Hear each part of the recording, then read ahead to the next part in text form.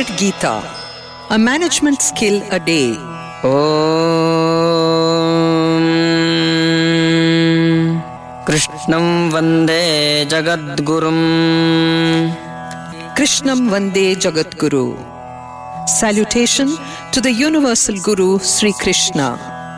With deep humility, I, Chaya Srivatsa, present Corporate Gita, a compilation of management skills as expounded by the Lord in 700 verses spread over 18 chapters of the Gita.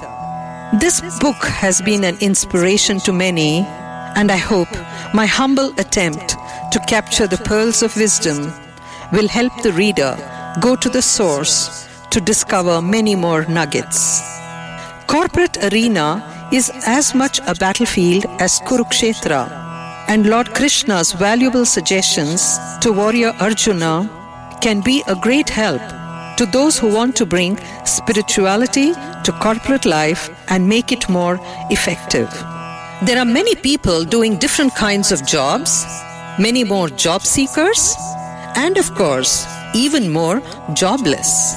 They all seem to have one thing in common: they have no joy. The corporate world is populated by thousands of workers who have no joy of working. There is a lot of frustration, harassment, and dissatisfaction. Money is rarely the motivation beyond a certain point. Disgruntled employees pollute the environment at work, making even those few who are dedicated unhappy. What is the solution for this increasing agony? Krishna has the right formula, which he expounds in the Gita. The purpose of this compilation is to relate the sage advice given to Arjuna to the countless corporate sloggers so that they can derive the inspiration needed to make their work life joyful. Supreme here refers to the organization, and the yogi worker is one who follows the practical tips given to Arjuna to muster courage and face the battle of life. The reference to he throughout is not gender sensitive and applies to women too. Corporate Gita is structured so that you can chant along with Mahesh Acharya. I will give you the chapter and the verse number and the English translation, and the corporate context is given by Anil Srivatsa. Chapter 1, verse 29. Vepatuscha sharire me romaharshascha jayate gandivam samsrate hastat tvakchaiva paridahyate. My body is trembling and my hairs are standing on end. The bow Gandiva is falling away from my hand. My skin is becoming torrid. A familiar situation for most of us when confronted with a problem. Arjuna voices his panic to Krishna as he sees his extended family lined before him in the battlefield. The most important tools for a warrior are his weapons and his mental stability. We're all warriors fighting our own battles each day, and losing our cool will only make us vulnerable. Chapter 1, verse 30. Na cha shaknomyavasthatum Bhramati cha me manaha nimittani cha pashyami viparitani keshava. I am now unable to keep composed. My mind is reeling. I see only dire indications of misfortune. Arjuna's plight is universal. Faced with a situation we think we cannot handle, we tend to become emotional and disturbed. This clouds our discretion, and that compounds our confusion, which in turn leads to difficulty in taking decisions. We tend to get emotional about a situation rather than be pragmatic. Chapter 1, verse 31. Na cha shreyo no pashyami hatva swajanamahave nakankshe vijayam Krishna nacha rajyam sukhani cha. I do not see any good in killing my own kinsmen, nor can I covet victory, nor kingdom, nor pleasure. A typical attitude of a quitter. Like Arjuna, we prefer giving up rather than taking up the challenge. At that moment, it seems easier to step back than battle with obstacles. Victory sounds like utopia, and flight from the scene is easier. We make it sound like a sacrifice, while actually we're taking refuge in the flight mode. Chapter 1, verse 32. Kim no rajyena govinda kim bhogairjivitena va kathan ajñeyamasmabhihi papadasman nivartitum. Of what use to us is kingdom? What is the value of happiness, pleasure, or even life itself when those we love are on the battlefield? Excusitis. What's that, you ask? Well, listen on, you'll figure it out. We find excuses for what we are not sure of doing. We justify our denial with lofty sentiments and try to find reasons for our withdrawal from the tricky situation. Why not ponder over the consequences before we step into the arena? Once there is no turning back. So keep away the bag of excuses, or just don't suffer from excusitis. Verse 39. Kulakshaya kritan dosham prapashyadbhirjanardana. With the destruction of a family, its spiritual traditions vanquish, and due to absence of traditions, impiety comes in the whole society. Analysis to advantage. This is how we justify our quitting a situation. We walk into it with our eyes open, and yet, when the magnitude of it hits us between the eyes, we're not ready to accept it as is, but find many loopholes that sound convincing to get us out of it. We turn our hesitancy to heroism and are naive enough to think others believe us. Chapter 2, verse 2. Kutastva kashmalamidam vishame samupasthitam anaryajushtamasyagriyam akirtikaram arjuna. Krishna, the mentor, asks, why this delusion in this critical moment? This delusion is not at all befitting a noble soul. This sin will not bring heaven, but will bring infamy to you. It is at such moments that we need a mentor. From this point onwards, Krishna the charioteer turns life coach and motivates Arjuna to do his bit. We need someone to point out our weakness before guiding us to go ahead. We need someone to lift the veil, clear the cloud, let us see things for the way they are and how they are. Chapter 2, verse 3. Klaibyam masmagamah partha naitatpayyupapadyate kshudram hridaya daurbalyam tyaktvottishta parantapa. Yield not to this debasing impotence. It does not suit you. Give up such petty wretchedness and stand up and do your duty. When we are panic-stricken and choose to flight, we need a drill master to wake us up. Krishna does that by accusing Arjuna of wretchedness and being faint-hearted.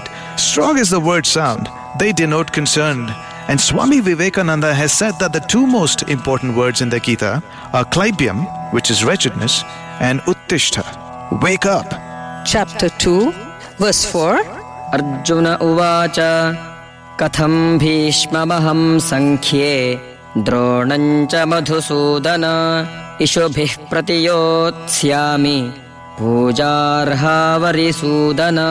Arjuna asks, how shall I counter-attack arrows of warriors like Bhishma and Drona on the battlefield?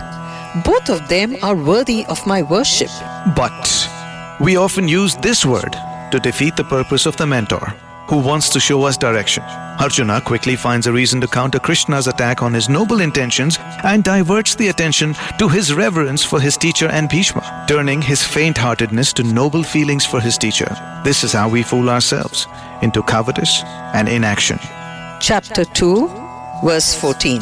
Matra sparshastu kaunteya shitoshna sukha dukkhadaha agama payino nityaha tam stitikshasva bharata. Krishna says, sense objects give pleasure, sorrow, cold, and heat. These things are temporary, like seasons. Tolerate them without being disturbed. Titiksha is the key word here. Endurance, tolerance, that's what it means. It is easier said than done, but once the concept is understood, it is a matter of raising the bar. We are prone to getting attached to fleeting emotions of pain and pleasure, letting them rule our lives. A bit of endurance can free us from this debilitating state. A true warrior in the battlefield of life does not look for mere comfort, but for challenges. Chapter 2, verse 15. यैहि नौ व्यथयन्त्येते पुरुषं पुरुषर्षभा समदुःखसुखं धीरं सोमृतत्वाय कल्पते. The person who remains alike in pain and pleasure and is unaffected by them and becomes eligible for emancipation. Freedom from swinging emotions will empower us to be more effective and efficient. Too much rejoicing and too much brooding can prevent us from giving our best. Practicing a balanced attitude keeps us grounded. It is all well to work hard and party hard, but a wise one balances both. Liberation and emancipation are the operative words of life, for life, not death.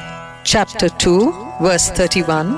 स्वधर्ममपि चावेक्ष्य न विकम्पितुमर्हसि धर्म्याद्धियुद्धात् श्रेयोऽन्यत् क्षत्रियस्य न विद्यते.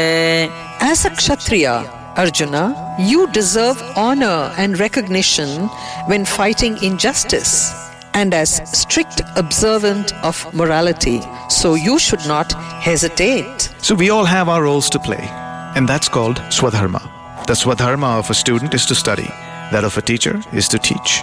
A doctor to heal, a parent to nurture, a ruler to lead impartially, a soldier to fight against the enemy.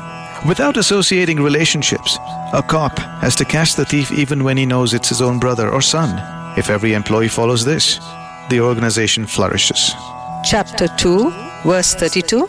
यदृच्छया चोपपन्नं स्वर्गद्वारमपावृतं सुखिनः क्षत्रियाः पार्थ लभन्ते युद्धमीदृशम्. Lucky are those Kshatriyas who get such an opportunity which opens for them the doors of the heaven. So here every opportunity to contribute to a family, society, work, or the universe is a blessing, not a task or a burden. We tend to crib and complain when we feel inundated or overwhelmed with responsibilities. Considering them as avenues to explore one's potential rather than as obligations can add value to the work we do. Now, employees work as a part of their commanded duty, but a true professional does it with passion. Chapter 2, verse 33. अथ चेत्त्वमिमं धर्म्यं सङ्ग्रामं न करिष्यसि ततः स्वधर्मं कीर्तिं च हित्वा पापमवाप्स्यसि. If you don't wage this righteous war, then for neglecting your duties, you will incur sin and lose your reputation. It is easy to lose one's image as a committed worker built over a period of time with just one slip. It is a constant and never-ending search for excellence that keeps us visible. But once we backtrack in our effort or enthusiasm, we lose the name and fame accumulated over a period of time. This is a hard price to pay and reminds one of a child building a tower out of play bricks and knocking it off in a minute of rage. Chapter 2, verse 34. अकीर्तिं चापि भूतानि कथयिष्यन्ति ते व्ययाम् सम्भावितस्य च कीर्तिं मरणादिपि रिच्यते. All people will always talk of your infamy, which is surely worse and painful than death for a respectable man. Commission or omission brings one into the forefront. While one's good deeds are spoken of highly by our colleagues, it is a short-lived glory easily wiped off by one incident or omission. Loose talk is fed by this and all previous accolades written off and replaced by rumors and speculations. Though what people say is not a yardstick to go by, it is better not to create a stir with uncalled for behavior. A reputation you cannot control, character you can. Chapter 2, verse 35. भयाद्रणादुपरतं मंस्यन्ते त्वां महारथाः येषां च त्वं बहुमतो भूत्वा यास्यसि लाघवम्. People who hold you in high esteem will think that you have left the battlefield out of fear and will consider you insignificant. Reputation management is what this verse is about. We gain a certain status in society based on our actions, speech, and/or behavior, or even profession. If we do anything contrary to this, our image is bound to be sullied. For all those who value themselves and value their reputation, the fear of losing it can be very painful and real. Chapter 2, verse 36. Avachyavadamscha bahun vadishyanti tavahitaah nindantastava samarthyam tato dukkhatarannu kim. Your enemies will speak spiteful and insulting words about your reputation, discrediting your power. What could be more painful than that? Even more painful than losing one's reputation is attracting negative comments, especially from those who do not like us. We need not care or worry about what others say, but it would be foolish to instigate them by our own actions and conduct. Success attracts enemies who are waiting in the wings to pull us down with rumors and gossip. It is up to us to be above all of that by avoiding actions that provoke them. Chapter 2, verse 37. Hato va prapsyasi swargam jitva va bhokshase mahim tasmaduttishta kaunteya yuddhaya krita nishchayah. If you die on the battlefield, you will gain heaven. If you win, you will enjoy the victory. So, fight. This is what we call a win-win situation. Sometimes the commission or omission of an action can bring about the same result. There is nothing to lose. You face a challenge for winning or for learning. No effort is wasted, so why not just try? But walking away from this is a sign of a coward. Waking up to this reality will get us moving and facing the battles of life. Chapter 2, verse 38. Sukha dukkhe same krutva labha labhau jaya jayau tato yuddhaya yujyasva naivam papamavapsyasi. Fight for the sake of fighting, treating victory and defeat, pleasure and distress, loss or gain alike. By so doing, you will not incur any sin. Playing the game is more important than reaching the finish line. Often we lose focus and shift it for gains or victory and forsake the main purpose of the action, which is learning. Life is all about gaining knowledge of its many aspects. In the rat race of reaching the winning post, we lose sight of the advantage of gaining wisdom while we're doing our duties or playing our roles. Chapter 2, verse 43. Kamatmana swargapara janma karma phalapradam kriya vishesha bahulam bhogaishwaryagatim prati. Men of less wisdom, preoccupied by desires, perform orientations, rituals for the attainment of pleasure and prosperity. There are many who just follow rules and regulations ritualistically without following the spirit of the same. They use these to suit their own ends and not the interests of the organization. A rule is framed to achieve a desired result. Mere knowledge of the policy can defeat its own purpose. Just as the scriptures give us guidelines for civilized behavior, so also the Code of Conduct Manual of the organization. Chapter 2, verse 44. Bhogaishwarya prasaktanam tayapahrita chetasam vyavasayatmika buddhihi samadhau na vidhiyate. Those who are misled by sense enjoyment and material wealth don't attain spiritual intelligence. Spiritual maturity comes with balancing our thirst for pleasures of the world and our sense organs. We place high value on these and run after them only to be disappointed when we fail to acquire them. This does not mean giving up enjoying life, but adding meaning to our activities so that they become enjoyable.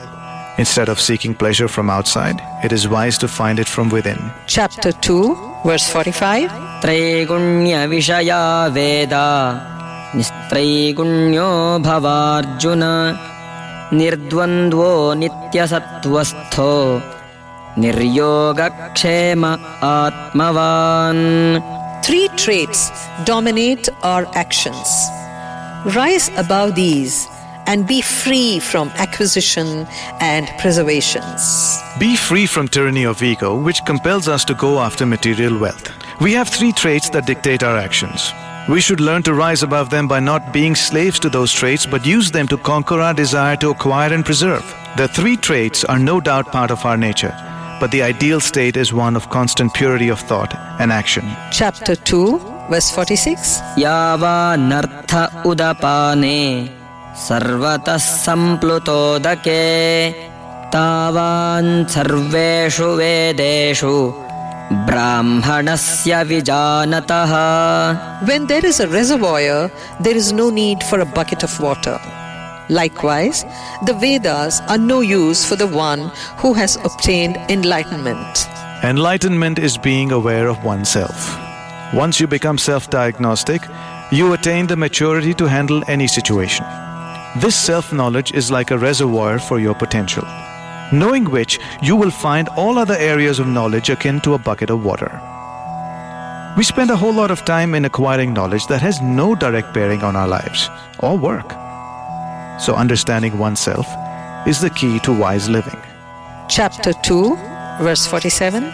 Karmanyevadhikaraste ma phaleshu kadachana ma karma phalaheturbhuhu ma te sangostva karmani. Perform your prescribed duty, but do not be motivated by the results of your activities and do not opt for inaction. So do your duty, the result is not your right. This does not mean you have to ignore or not expect results. It only means that you have a right over your action or the duty, but not over the outcome. This does not promote inaction based on a lopsided logic of why should I do it if I cannot control the result. It's all about the attitude to your action. Chapter 2, verse 48. Yogastha kuru karmani sangam tyaktva dhananjaya siddhya siddhyo samo bhutva samatvam yoga uchyate. Perform your duties, remaining even-minded in success or failure. Such calm temperament is called yoga. A balanced attitude, neither overexcited about victory or deflated about failure. This is the yogic approach to life. We tend to blow both success and failure out of proportion, and that affects our emotional state. The secret is to be in charge of our emotions and take life as it happens, with all its hills and valleys, enjoying the beauty of both. Chapter 2, verse 49. Durena hyavarang karma buddhi yoga dhananjaya buddhau sharanamanvichha kripanah phalahetavah. Actions done with calmness are far above those done for selfish motives. Greed for results drives us to unfair practices and unscrupulous actions. Action driven by lofty ideals are far better than those motivated by personal gain. Such an attitude ensures job satisfaction that we all crave for. It's not in the job, but the approach to the action. Appraisals and promotions are something to look forward to, but not the be-all and end-all of life. What matters is the quality of our deliverables and the quality of our life. Chapter 2, verse 50. Buddhi yukto jahatiha ubhe sukrita dushkrite tasmad yogaya yujyasva yogah karmasu kaushalam. One who engages in selfless acts frees from good and evil even in this life. For this reason, endeavor for yoga. Expertness in work lies in yoga. Emphasis on skill ensures better results than hankering for profit or wealth. One who enjoys the acquisition of skill is a yogi. The one who runs after fame is a bhogi, a hedonist. And the one who cribs and complains about his action is a rogi, an invalid. The choice is ours to be either of these. Most of us focus on the perks, not on the works that go towards acquiring it. Skills last and is useful in troubled times. Chapter 2, verse 54. Arjuna uvacha sthita prajnasya ka bhasha samadhistasya keshava sthitadih kim prabhasheta kimaseta vrajeta kim. Arjuna asks, what are the indications of a person with wisdom? How does he sit? How does he walk? Thus, what are his characteristics? Is a balanced person expected to have certain characteristics? Is he identified by his behavior, manner of speech, action, body language? These are natural questions that a student of self-management raises. Unfortunately, not many employees think on these lines. Their common queries are about pay scales and promotions. These can be upscaled by following the code of conduct mentioned here. Chapter 2, verse 55. Shri Bhagavanuvacha Prajahati yada kaman sarvan parthamanogataan atmanyevatmana tushtaha sthita prajnastadochyate. Krishna answers, when a man casts off and controls all types of desires and selfish deeds, then he is said to have a stable mind and is wise.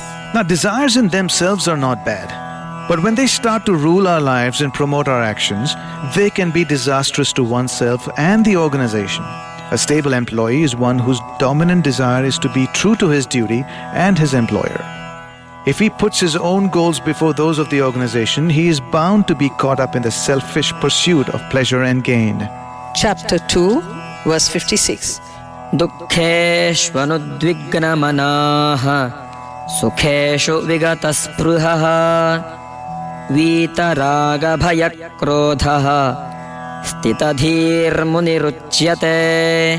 One whose mind remains free from emotional agitation is called a priest with a stable mind. You don't have to be a saint to be stable, but you have to be stable to be a saint.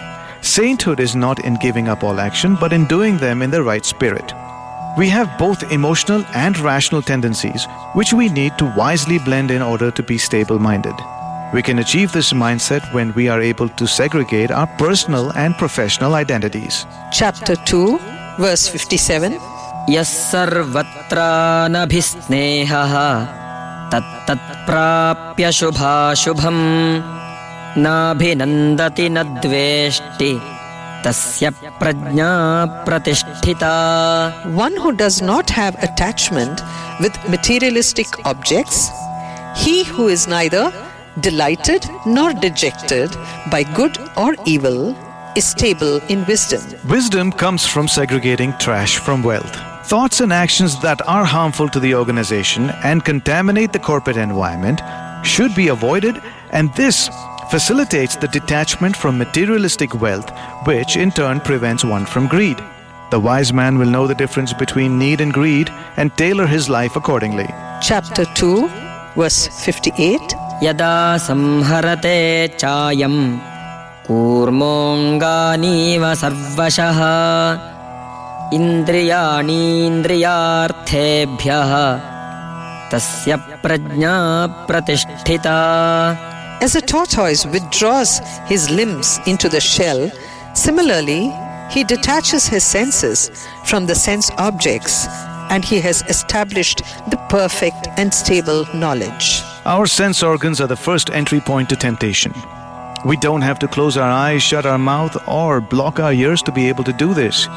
Instead, we need to keep all of this in shape so that we know what to see, hear, or say. Monitoring our sense organs are like the keys to being stable in mind and have equanimity in action. We tend to lash out in anger, listen to rumors, and look for faults in colleagues. Chapter 2, verse 59.